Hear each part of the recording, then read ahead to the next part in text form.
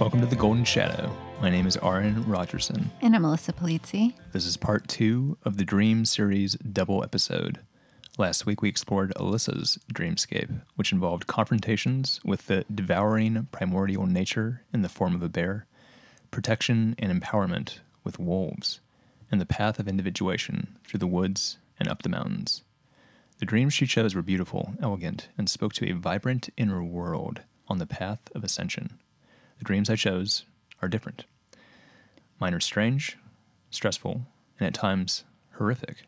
These dreams are not empowering, they are reflective of powerlessness, feelings of alienation, persecution, and loneliness. This is not to say that all of Alyssa's dreams are beautiful and that all of mine are ugly and sad, but that we wanted to provide an interesting contrast between the two episodes. So, Alyssa, how do we make sense of the diversity of tones that we experience dream to dream? You might have a beautiful dream one night. You might have an empowering dream one night. Yeah. The next night you have one that is frightening. You wake up in a cold sweat. Why does this happen? What does that mean? Well, I think it's important to consider what day-to-day life is like and the range of emotions and experiences that we have. And at night, when we become privy to what's happening in the dreamscape and kind of what's moving around in the unconscious, we can remember that in some ways it can be helpful to think of dreams as part of like a self-regulatory process of the psyche. And so how that's being expressed each night and what needs to be kind of reworked or fit into place or needs to be expressed in some certain dynamic is going to change from week to week and even day to day. Right. And we have this notion that dreams are a process, or they are processing things that are happening in our life, our inner world. Yeah.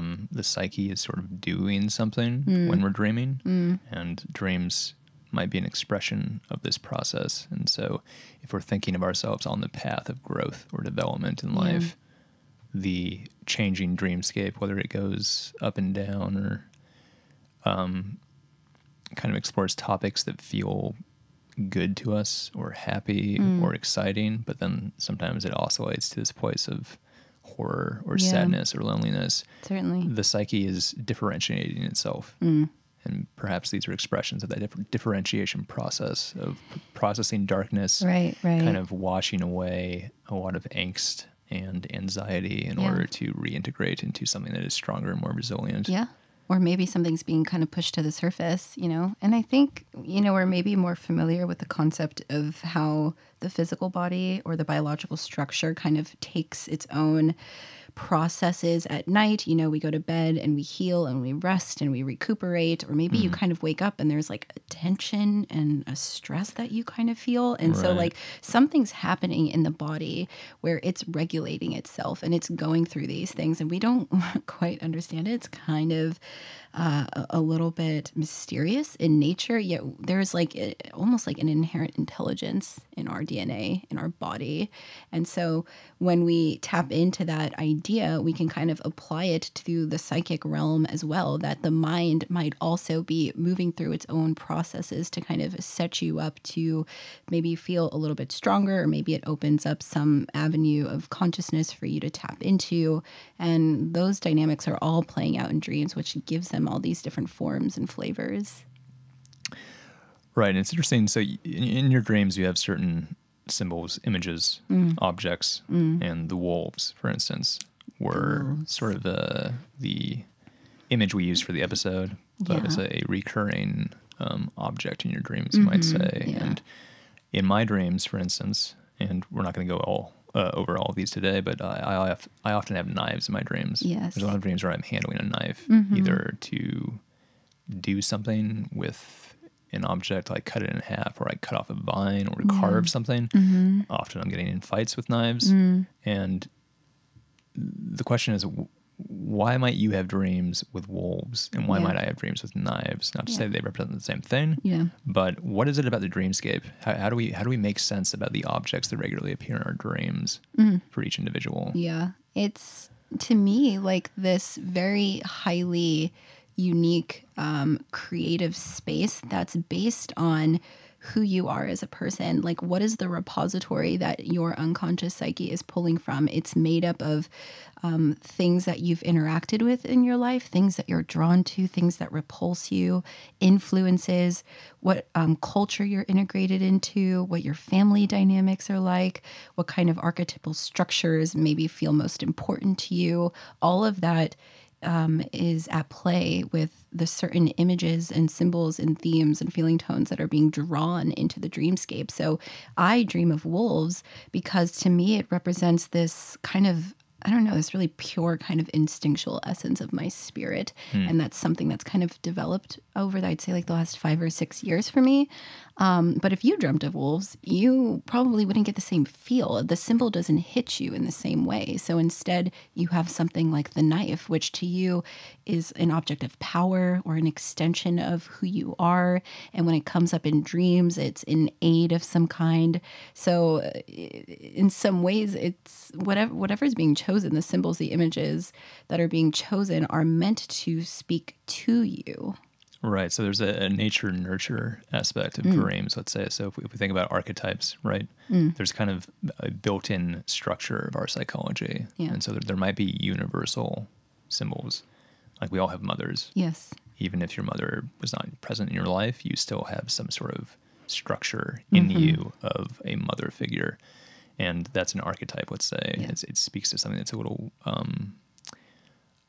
deeper and more meta that we can't necessarily put our finger on. It's like, Right. what is this actually? Right. But there's Primordial, expressions, yeah. right? There's expressions of motherliness in dreams that might take the form of your literal mother appearing in your dream, or it might take the form of nature, or it might take the form of like the fairy godmother or something. fairy mother, or Yeah. there might be a giant white wolf in your dream that takes Yeah, care of you, right. out of like Princess Mononoke or something Yeah, like yeah, that. It's yeah. like that's the mother in your dream. Right. And so a lot of these objects are just different expressions of the same archetype Right, almost. right. And so I think a good example of this is like in our fiction, we have this notion of this meta story, which is like the hero's journey. Right. The monomyth. Right. And that seems to be built into the structure of our psychology. It's Yeah. universal, but it expresses itself in these very specific ways that vary.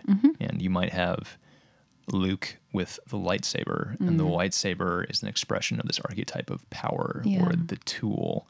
And then you have Harry Potter, and he has a wand. And it's like, don't look at the wand as being too different from the lightsaber. Yeah. It's like they're kind of the same expression. They're different expressions of the same archetype. Yeah. And so Yeah. it's important for us to actually approach our dreams this way too, is that the objects of our dreams, they could represent literal things in our lives. Sure. Like maybe your mother's in your dream and it actually does represent your literal mother, but it's important that we understand that a lot of these objects, these symbols, these images that appear in our dreams are unique to us because of our experiences.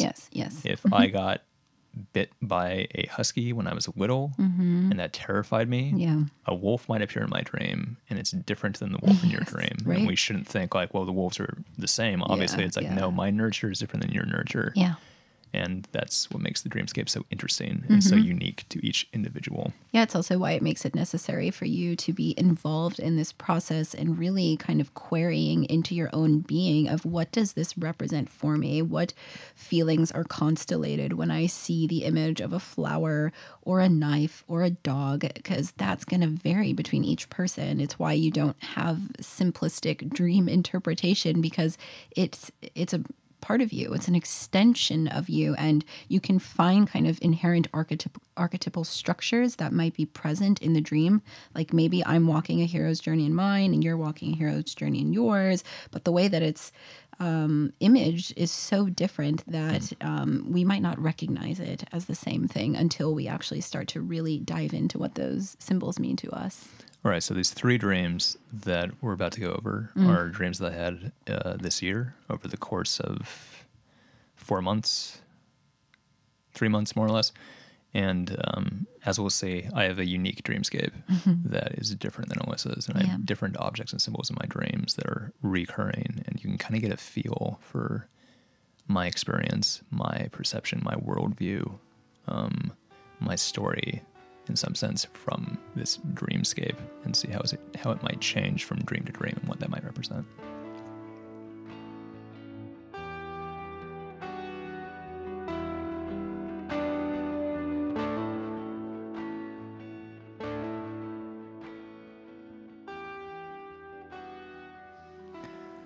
2 people in the community have been murdered.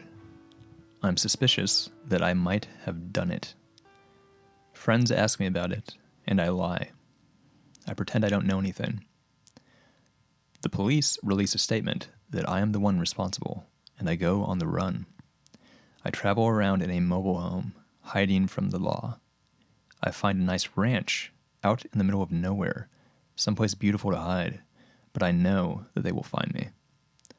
I go to Panda Express, where I trick a man into playing rock, paper, scissors with me so that I can slap handcuffs on him. He's the one responsible for the murders. Why did you laugh at Panda Express, Oren? There's a change in there's a change in tone, I think, immediately when I say that. I know, it can't be helped. It's like really serious, It's like heavy action dream. thriller movie, and it's like he's on the run, and then he goes to Panda Express. But okay, this is a really great example of how dynamics of your everyday life that mean something, that hold symbolic quality to them, show up in your dreams. And Oren, like, what does Panda Express represent to you? That's what we're going to explore. Yeah. So Panda Express, by the way, is not a recurring symbol in my dreams, but perhaps food or a place of refueling or a place of getting supplies might be what Panda Express represents. But yeah. Okay, so jumping into this, you know, the scene is being set up with this heavy situation. There has been a murder, and not just like a random murder and you don't know the people. It's in the community. So we're initially diving into a theme of like the collective or you in relation to people. Right, the localized life. Right. Yeah. Right. And do you feel like, you know, just for the context of what we'll be talking about, that dynamic is a pretty important theme, both for you kind of in real life, but also as we see in the dreams? Yeah, I think that this is a recurring thing in my dreams. I think we'll see it in the next 2 dreams as well. But feelings of the social scene or family and friends, the sort of notion of your little microcosm that you live in as having a lack of balance or things that are broken within it. Yeah. And feeling personally responsible for that microcosm, for that community. Yeah. And I think that speaks to real life, but in the dreams also, there's these things that are like, they're very personal. They're happening outside of me. 2 people get murdered, but it's very personal to me. Right. I find it interesting that in the dream, you're not sure if you have actually committed this act. Right. And, you know, I think that feeling of uncertainty, that tension is probably being brought over from the conscious attitude and is now being explored in the dreamscape. And if we think about this symbolically and not like you really have like murderous intentions for people that you know in your life, but more of this, but actually, you know, often death, murder, suicide, speaking to that generalized theme archetypally is about change and transformation. And you just think about the scale of like, how is that death occurring? When it's murder, it's like I'm taking control of a situation, or maybe like something is kind of violently changing or violently transforming. And so there might be a tension with you that's kind of beginning in this dream series of who you are in relation to the community. Maybe there a desire for things to kind of be shook up in some way. And then there's this feeling of kind of being at fault for that happening. Right. So there's, again, taking on responsibility. I feel like what happens outside of me is my responsibility, even if I haven't done anything. There's sort of this notion of the community. It's like it's up to me to make sure that this works correctly, that people are getting what they need. Friends ask me about the murders, and I lie about it, and I pretend I don't know anything. And in the dream, you know, dreams are like this. It doesn't really make much sense. It's like, well, do you know something? And in the dream, it's like, no, I actually don't know anything. I just sort of think that I'm the one who did it for some reason.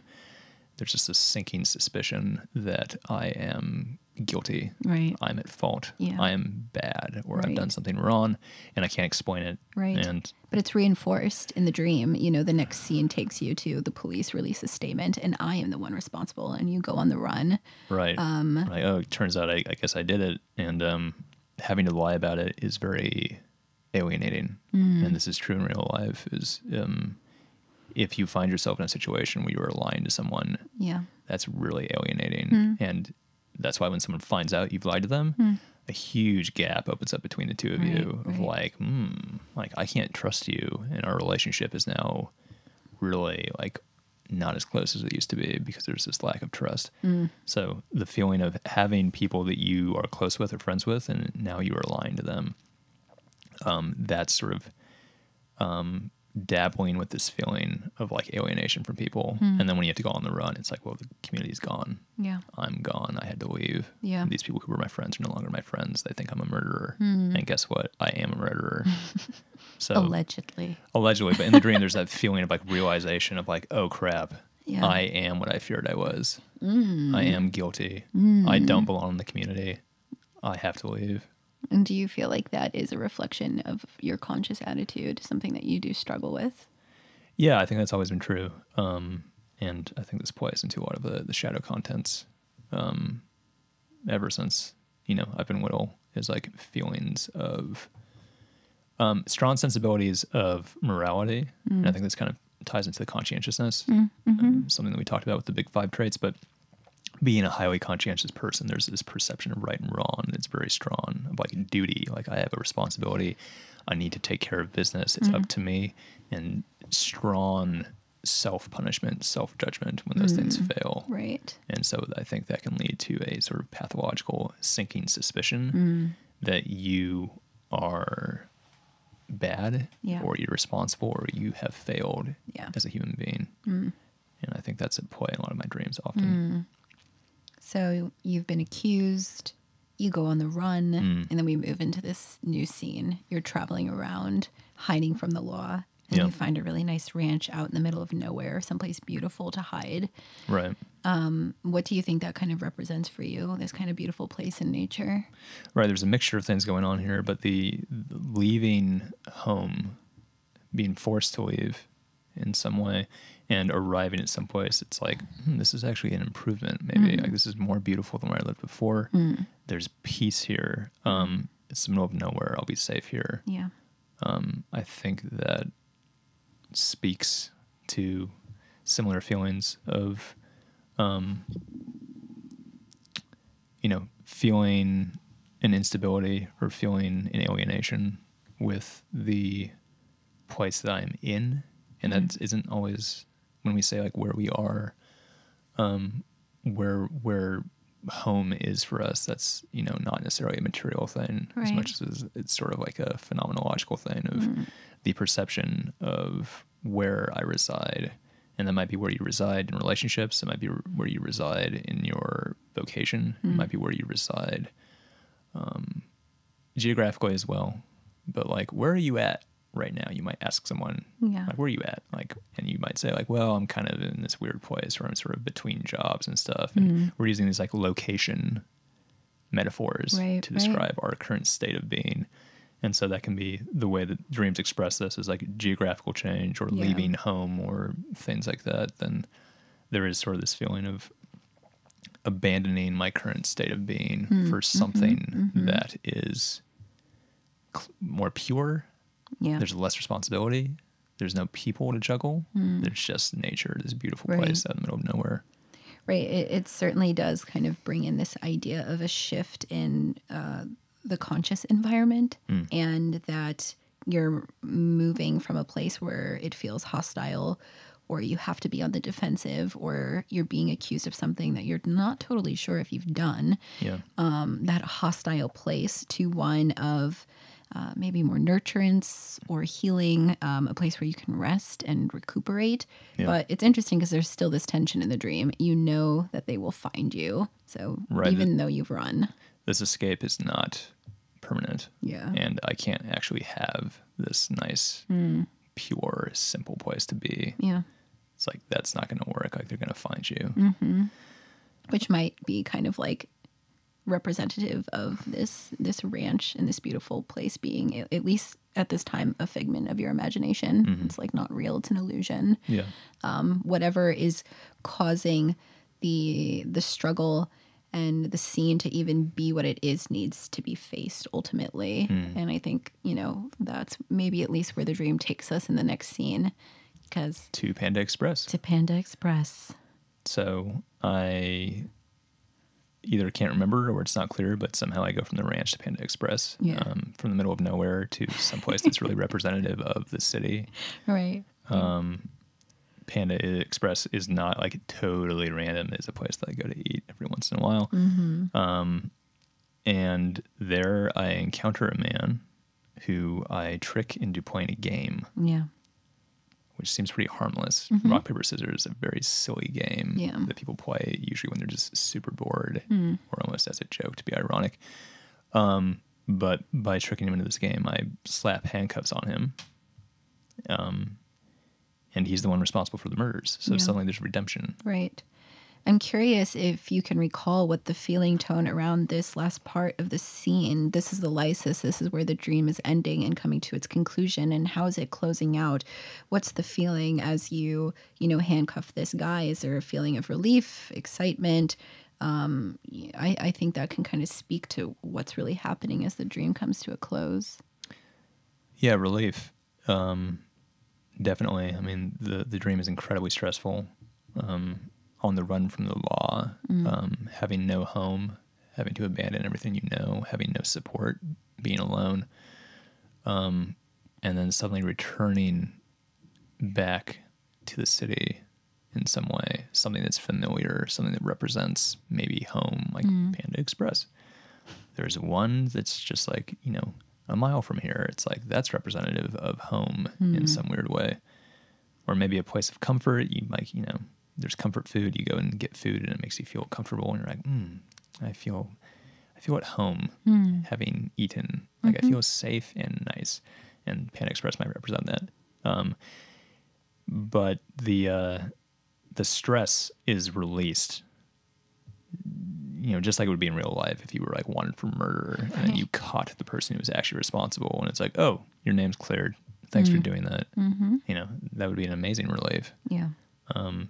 So there is sort of this conclusion, a nice conclusion to the dream where it goes full circle of almost like a movie, like a journey of just like, oh my God, what is happening to me? Like, oh, I am screwed. I am totally screwed, to being like, oh, I fixed it and I fixed it myself. I think that's, who knows what the psyche's doing there? Yeah. Like, why did you need to go through this stressful journey just to fix it at the end? Right. Like, Mr. Psyche, like, why did you do that? Right. Well, we can certainly kind of take that idea of the questioning of why. What is this compensating for? What is this reminding me of? What is this kind of strengthening or showing attention around? And that's why it's helpful to think about the context of when the dream happened and what's going on in your life and what is stressing you. Where are these elements, those same sort of feeling tone experiences present in conscious life, and how, when you contrast that against the dream imagery,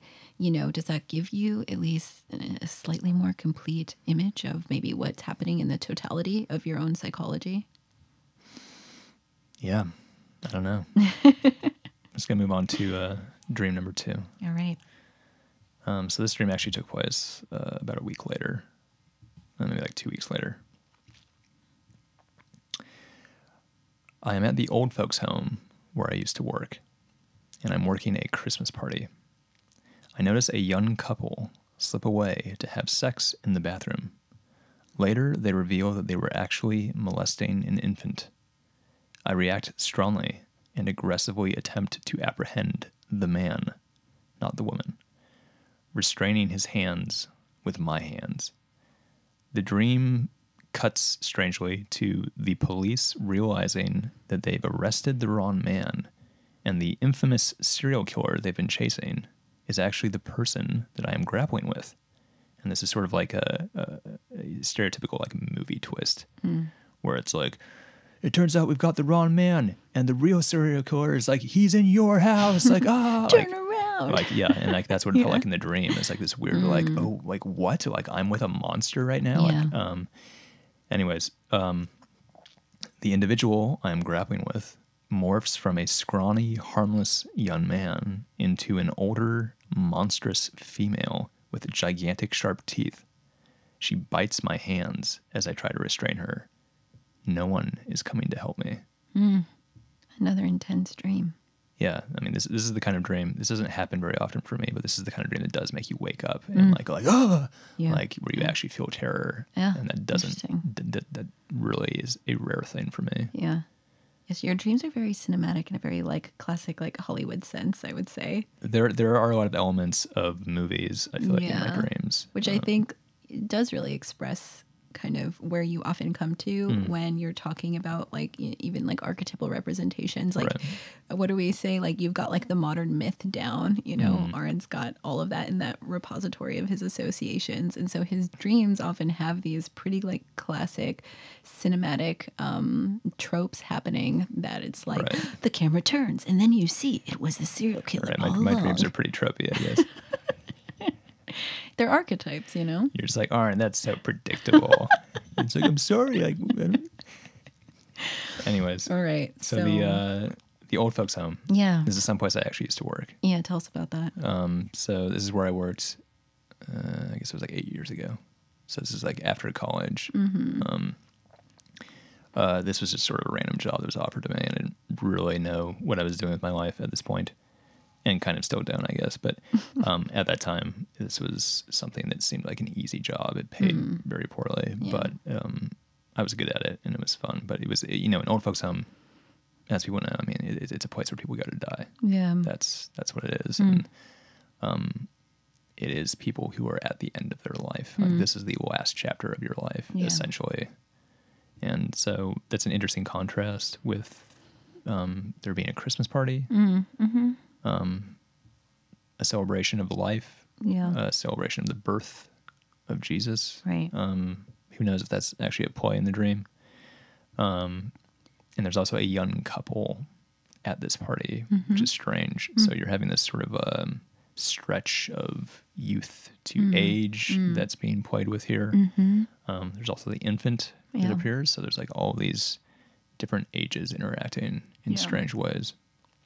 Well, it's interesting you bring that up, you know, because even talking about like there being a Christmas party, which, yes, is a celebration of the birth of Jesus, but also is very based around the winter solstice. You might even think about it as very interlocked in terms of like ritualistic expression, which is all about like the rebirth of the sun moving kind of from the darkness of winter. And so we have a tension, the polarity, right? Of like the shadow and the light, the young and the old, a tension of opposites, you might say, which is usually the container where we experience quite a bit of like upheaval and stress. And that's certainly kind of where this dream goes. Maybe. Yeah, that's interesting. Yeah, I find the holidays to be really stressful. That's interesting to know. Yeah. Who knows if that's actually a play here. But So the young couple are up to some very nefarious things. And you have this really heavy reaction to realizing that there is a child who is being violated. Yeah, it's interesting because a couple slipping away to have sex in the bathroom is something that's kind of like fun and maybe like lighthearted or something, It's like, or oh like, my God, haha, I can't believe like, that's oh, happening. look what they're doing, like that's nice, or something, or like maybe it would be nice if that happened to me, or like maybe that's like playing on something that I wish that like would happen to me, or I find like intriguing, like sneaking away to have sex in the bathroom, like, and then that's contrasted with something that is like incredibly disgusting and wrong. So it just flips from being like, ooh, nice, to like, oh, what? Like, what is this? Like, and that's how I respond in the dream, is like very strongly like, what a terrible, terrible, wrong thing you just did. And that's the way I respond, is just like, you know, there's not really another way to describe that, but like the kind of thing that makes you feel like that is like wrong, like that's the worst thing that could happen, like how dare you do this. That's my response. And you know, that might reflect feelings I have towards vulnerable young people in general, and that might reflect my own experience. It's like, I wish that I wasn't so vulnerable when I was young, and I wish that like someone had been around to protect me more when I was little. Right. And that's not to say that I was molested as a child. That's not what I'm putting forward here. It's more that like that I felt weak as a child. I felt scared as a child, and I felt like I didn't have enough support or protection around me, and that might make me feel more sensitive to the idea of like wanting to make sure that children are protected and safe. And this triggers something inside me that's really like not okay. Yeah. Yeah. It's important to keep in mind, when you wake up from these really intense dreams where you're experiencing something that seems really horrific or even kind of just like fantastical in nature. It's like dreams, are utilizing kind of this narrative sort of symbolic concept to kind of really charge up the dynamics that are at play here. And like what really grabs your attention is something that is very dramatic and thematic and cinematic. And so like, this might be a tapping into, Arin's kind of inner child wounding and having that reaction. We recognize that like the child complex is being constellated, like the wounded child, that there's a lot of kind of energy around that. And it's being imaged in the dream, of course, in this way, but it's symbolic. So we can just understand that, knowing that in the dream, some child is being hurt in some way, and that dream ego Arin is having that reaction. It's something about that needs to be kind of unpacked or understood, because it leads to all these other dynamics in the dream, which is kind of like this grappling and fight with like this monstrous dynamic that's really causing a lot of pain to you. Right. So there is a strange like twist in the movie that is pretty tropey, like dun dun dun, like oh my god, and there is this feeling of a horror all of a sudden that like in the dream is like oh my god, like this is actually I'm actually like entangled with a monster, and it is horrific, and it goes from a young man who seems pretty dopey and harmless, and it morphs into a woman, and the woman is old, and she is monstrous with these gigantic like teeth, like actually like a monster, and she's chomping down on my hands. And I think the change from male to female is interesting. That definitely like that's the kind of like Freudian flag that comes up of like, ooh, what does that mean? Like you have male changing to female. Like it's interesting, but I think it's true. It's like, why does it become this devouring female? Right. What does that mean? Yes, there's like a lot of ways to unpack it. And there's certainly like, this suddenly seems like a great archetypal monster, the chthonic feminine, who's like dark and scary and devouring, and in some ways kind of reminiscent of dynamics of the anima, the feminine presence in one's psyche that is driving some sort of dynamic in a dream. And it can be something that's attacking, or it can be something that's alluring. It takes all different shapes and form. But what about this kind of monstrous feminine relates to your experience or what was going on at that time? It's like maybe when you had this dream, you were maybe partly unconsciously brought back into a space of fear, not feeling nurturance, vulnerability. There's certainly a dynamic of like other people being involved, and yet something is being wounded inside of you. And so, what is this monstrous feminine doing by attacking you? Is it kind of a marker of something deep inside of you that needs to be addressed? And it is really scary. It's taking this image of something that wants to attack you and bite you, although it doesn't actually kill you in the dream, which is always something that's good to note. It's like, it's scarier. Your perception of it is quite scary, but I think it's actually scarier than it really appears to be, because it doesn't like rip your head off or like, do something crazy like that. Right. And the hands are something that felt prominent to me, and like I'm like grappling with the other individual's hands, like my hands in their hands, and interconnected, right? Yeah. There's mirroring, a reflection almost. Like are you grappling with your reflection, or something like that, right? So there's like a feminine dynamic. Here. The inner feminine to me, a monstrous version of it. Maybe there's something about the inner feminine that I'm not in touch with that I should be, and instead there's something about it that scares me. I don't want to really claim that, because I think I am like in touch with my feminine in a lot of ways, but the hands especially are tools. Mm-hmm. And for me especially, it's like I feel very, very connected to my hands. Yeah. And I am a very trained, conditioned user of hands. I mean, everyone is obviously, but like, you know, I'm a serious guitar player. I'm a serious musician. Yeah. I do a lot of writing now with You're my quite hands. handy. Very handy, right. The hands to me, they are this sort of manifestation of power, Yeah. and the way that you turn chaos into order. This is kind of like a Peterson thing, but the idea that the hands are the manifestation of the logos, which has been repurposed into the voice. That's why we talk with our hands a Right, lot. the word. Yeah. Right. So the things that can reach out into chaos and transmute it into order and solve problems, those, like, the hands are symbolic of that. And the idea that they're being bitten, maybe there's this feeling of like my power being threatened. Well, you know, just to contrast this a bit, as we're talking about the logos, it's like I think you can certainly be quite in touch with many aspects of the feminine. And I think you as an individual you're pretty good mix of masculine and feminine traits.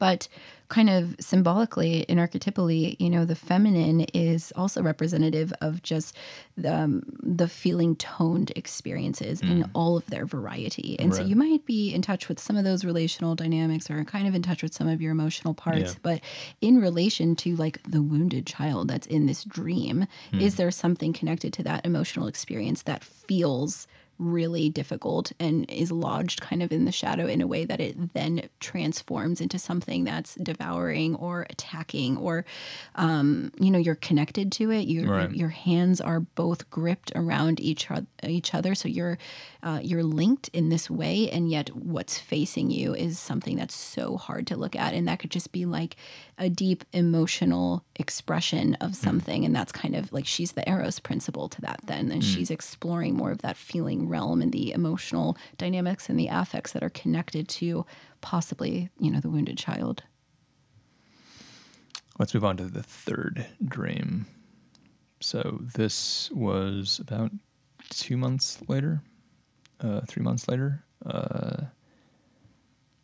So I'm living in an apartment complex that resembles the same old folks' home. I intentionally start a fire in the wastebasket of my room, then escape out the window, making sure nobody sees me. The apartment burns down. I return to the apartment complex later to hear about what happened from my neighbors, but I pretend I know nothing about it. I'm nervous that the police are going to find out. All right, so we're seeing the old folks' home back again. Yeah. And This time I live there. yeah, this time Strangely, you were there. I'm not an old person in the dream, and I'm not living with other old people. Yeah. But the building is kind of like the same building, Yeah. which is interesting. Yeah. I think to me it kind of shows an evolution in the Dream series where, like, you know, the environment of Dream number 2 with the old folks was like, okay, this is the setting. We're at the old folks' place. This is where you used to work. There's a Christmas party, yada, yada, yada. But having another dream and having those interconnected might start to speak to more subtle interpretations of what the old folks' home is for you, and that it's kind of turned into a place of living. And, you know, kind of just generally speaking, when we dream of kind of homes or apartments or things that feel like kind of where we nest, it kind of does speak to kind of conscious dynamics, aspects of the psyche, kind of where we are at home in ourself, and what is the status of that, and what's our relationship to it at this current time. And so the old folks' home has kind of morphed, the symbol has morphed a bit to maybe kind of express, like, you know, what's kind of going on in the psychological landscape for you. Yeah. I don't know. I'm not sure what to make of living in the old folks' home, and it's hard to know what the old folks' home represents to me. It's appearing in my dreams multiple times, and there might be a place of emptiness associated with it, a place where people go to die, a place where I had to go work, but it didn't feel very alive to me as much as it felt sort of like, I mean, it's depressing. Right. I mean, I think most people probably have not spent much time in an old folks' home. Yeah. And honestly, you can go volunteer And I think it's a good exercise to really confront the end of life and to also really confront like what's happening to people in our society Right. as they age. Yeah. Where do they go? Yeah. It's like they basically just go into this prison. I mean, and that's kind of harsh, but like that's sort of what it's like. It's like we kind of just lock them up. It's interesting for you to bring that up because it maybe speaks to at least a version of a current experience. You know, when you had this dream in August of Yeah. like the kind of stresses of a current environment, you know, internal and external, that might feel stagnant, stuck, like life isn't flowing here, and like you want to burn it down. Right, that's interesting. The COVID situation. I mean, Yeah, yeah, it's yeah. important to understand like the real life things that are going on this time. Yes. There is just universally for people around the world, but you know, people who live in the U.S. like us, you know, there is sort of this shelter in place, the lockdown thing that's going on, and there's the possibility of recession. There's the election coming up. There's some civil unrest that's been taking place. So there's a lot of things that are stressful. And, you know, we are locked up. Yeah. And there is a feeling of emptiness or sort of like the place where I am doesn't feel very alive. Right. Yeah, it's disconnected. And so it's possible that the old folks home that's a link to that energy Yeah. that the psyche is playing with. But yeah, I start a fire in my apartment and I burn it down and I jump out the window and run away. And the feelings associated with that are interesting because I feel good about it. Yeah. And I feel good about getting away with it is kind of like Is there a type of liberation that's come from burning it down? yeah, definitely. I mean, I think the feeling is that the apartment is a burden. Interesting. And I've burned it down, so no more burden. Right. I'm free. And there's you know, again, it's a dream. It doesn't make any sense. The idea of like, well, now that my house is burned down, I'm free. It's like, no, you're not. You're homeless. And like, what about all the stuff you burnt inside your house? Like, everything you own is gone now. And it's like, that's better. It's like, no, it's not. But like in the dream, it's just Right. symbolic Right. of like, wouldn't it be nice if I could just clean up this mess, cleanse it by fire, Yeah, just yeah. burn all these things that are broken around me, all these things that are not working properly. Yeah. This confusing, disgusting mess of like looking at the state of the world in many ways and just being like, what is going on? Like, I don't know how to fix any of this. Yeah. The psyche's like, yeah, well, why don't you just like burn it all down? That'll solve the problem, right? That's a quick fix. You just Yeah. blow it up. And so I think those feelings are present in the dream. Yeah. You also start to kind of tap back into some of these other themes that we've seen in your series. You're interacting with people and you're lying again, Right. pretending you don't know anything about Right. it. I'm in trouble with the law. Well, and so it's explicit in this dream, but there is that worry of like, I broke the law and I'm in trouble now and the police might come to get me. But yeah, talking to people I know, my neighbors, possibly my friends, and lying Right. about something, keeping something very secret from them. right. That's incredibly alienating. Yeah. There's distance there. Right. But there's a tension in you. Something really wants to be broken. Something wants to be kind of cleansed in this way. And when we make these big changes, when we're in the process of evolution and transformation, it inherently affects those who are around us, those that we are in relationship to, just by virtue of you changing, your relationship to them evolves as well. And that's not always easy, or people don't quite understand it, or it might take you closer to some or further away from others. Yeah. And there's sometimes maybe a desire to protect those, you kind of want to like lie about what's going on. Yeah. So, that's kind of something to consider just in relation to what we're seeing here is like, what is the tension of change and transformation? Because we've seen a lot of death in the last dreams. And like I said, that to me really speaks to like evolution of consciousness. Yeah. Change, wanting to make changes in my life, wanting to grow, trying to become someone better, Yeah. and feeling restricted from that in some Yeah. way. And I think the imagery of leaving home or burning home or running away from home, whether it's forced because I'm on the run from the police Right. or I just burned it down myself, wanting to break free of burdens and restrictions in order to become someone new. And the feelings of judgment that come with that. Like, perhaps in the first dream, there's the murders, and I want to change, but I can't do it. I can't run without getting in trouble. Yeah. I can't grow without breaking the bonds I have with the people around me, with the community. And there's feelings that if I try to change and become someone I'm not, I'm rocking the boat, or I'm a puzzle piece that fits inside a puzzle. And if I want to change my shape, I won't fit in the puzzle anymore. Right. So people around me might judge me for that, or they might try to stop me from doing that, or be like, what are you doing? I don't like the fact that you're changing because you play a certain role for me. Right.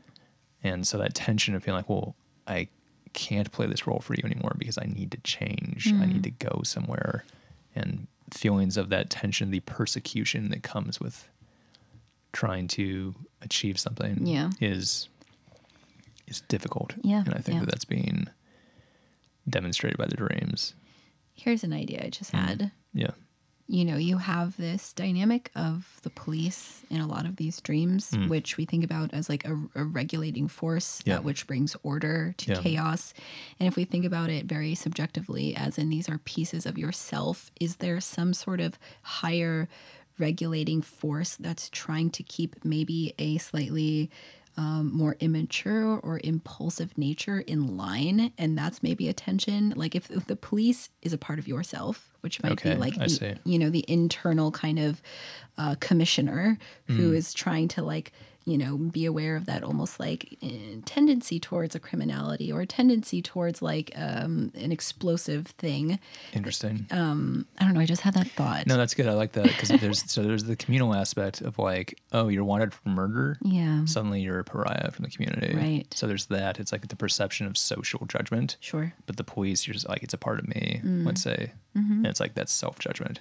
Yeah. The higher consciousness of you, your rational side, which is really strong in me. The thinking side is really powerful. Yeah. It's almost like the government or something, right, like right, being like, these are laws, Aaron, that you need to follow. And there's other versions of me. Maybe it's the inner child. Maybe it's the more mischievous version of me. Maybe it's the version that's more passionate and wants to break free and be more emotional and express itself, is trying to escape. Yeah. And then the other side of me is like the police, like being like, get him, like back in line. Like, yeah. That's interesting. I like that. That's a pretty powerful image. And I think it's true. Yeah. And I think all of these things can be true. It's something to kind of keep in mind as you work with your own internal symbols, is the symbols by their nature are malleable, and they take different forms and have different dimensions. And so even within sort of like a single dream or between one dream to the next, they might hold a sort of different dynamic to them, a different tone. And the police can both be your own sort of inner judge, but it can also be like a societal thing. And both of those things are true. And that's kind of the process of allowing the dreams to unfold and kind of learning your unconscious dreamscape, is like you start to find kind of the definitions of what all of these mean to you. Here's an interesting question that just came to mind. Let's say that I've come to this conclusion from this discussion that the police do represent in my dreams higher consciousness. Okay. Or they represent the top-down imposing of structure upon the more bottom-up, sort of emergent, passionate versions of me. And I think this is true for everyone, right? It's like there's different sides of you where the adult, let's say the metaphorical adult in you, is telling the child version of you, like, shape up, do a better job, like, get in line. Like, we have to do that to ourselves, and we are doing that ourselves often. But if I know this, if I brought this into awareness and like, oh, okay, that's what the police represent, how is that going to affect the dreamscape moving on?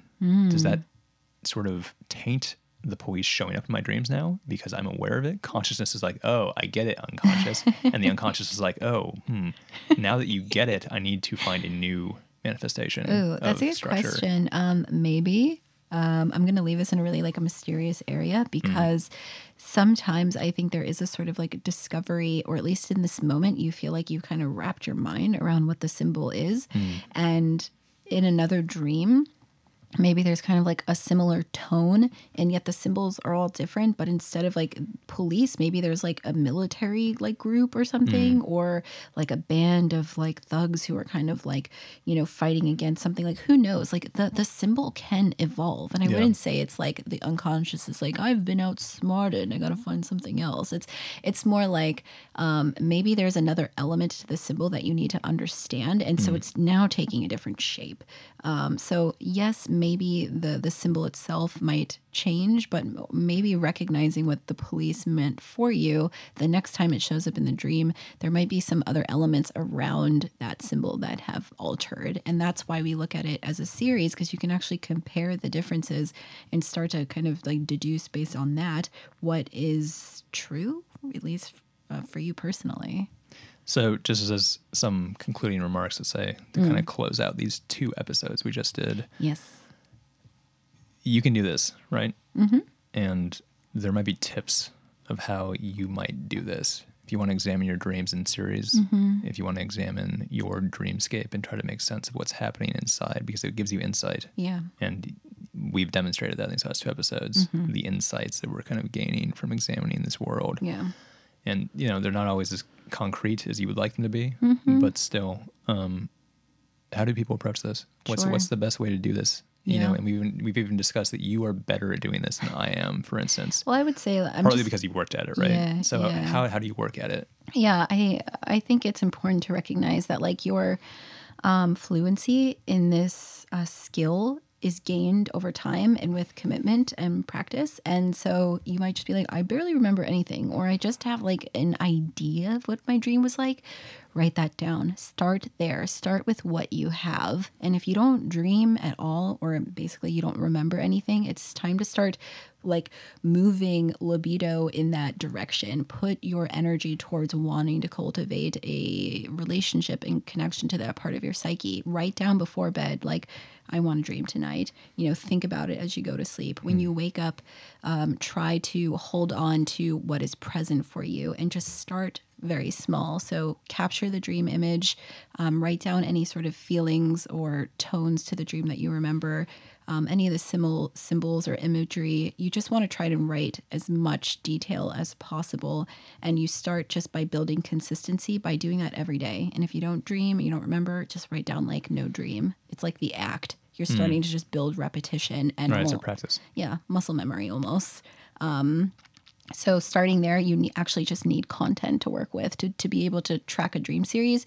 You need to have some dreams. So writing all of those things down and then starting to pull apart what's going on in your analysis, which is what are the notable emotions that you experienced, or how are you perceiving what's happening within the dream? What, sometimes I think there's a tendency to just write the details. I walked down a road. I went into a car. I got on a boat. It's like, okay, what were you feeling when you went into the boat?